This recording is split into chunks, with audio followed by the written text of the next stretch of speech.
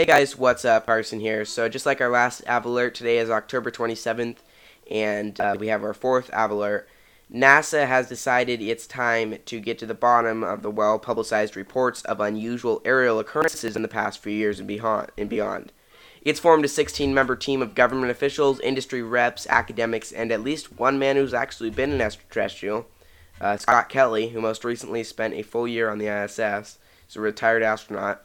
They got to work on October 24th to try to determine what, if anything, is to the plethora of unexplained objects that have surfaced, especially over the last few years.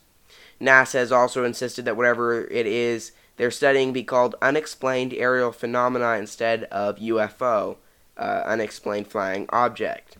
Whatever they call them, NASA says it's taking a stab at explaining the unexplained for safety, security, and maybe even natural human curiosity reasons.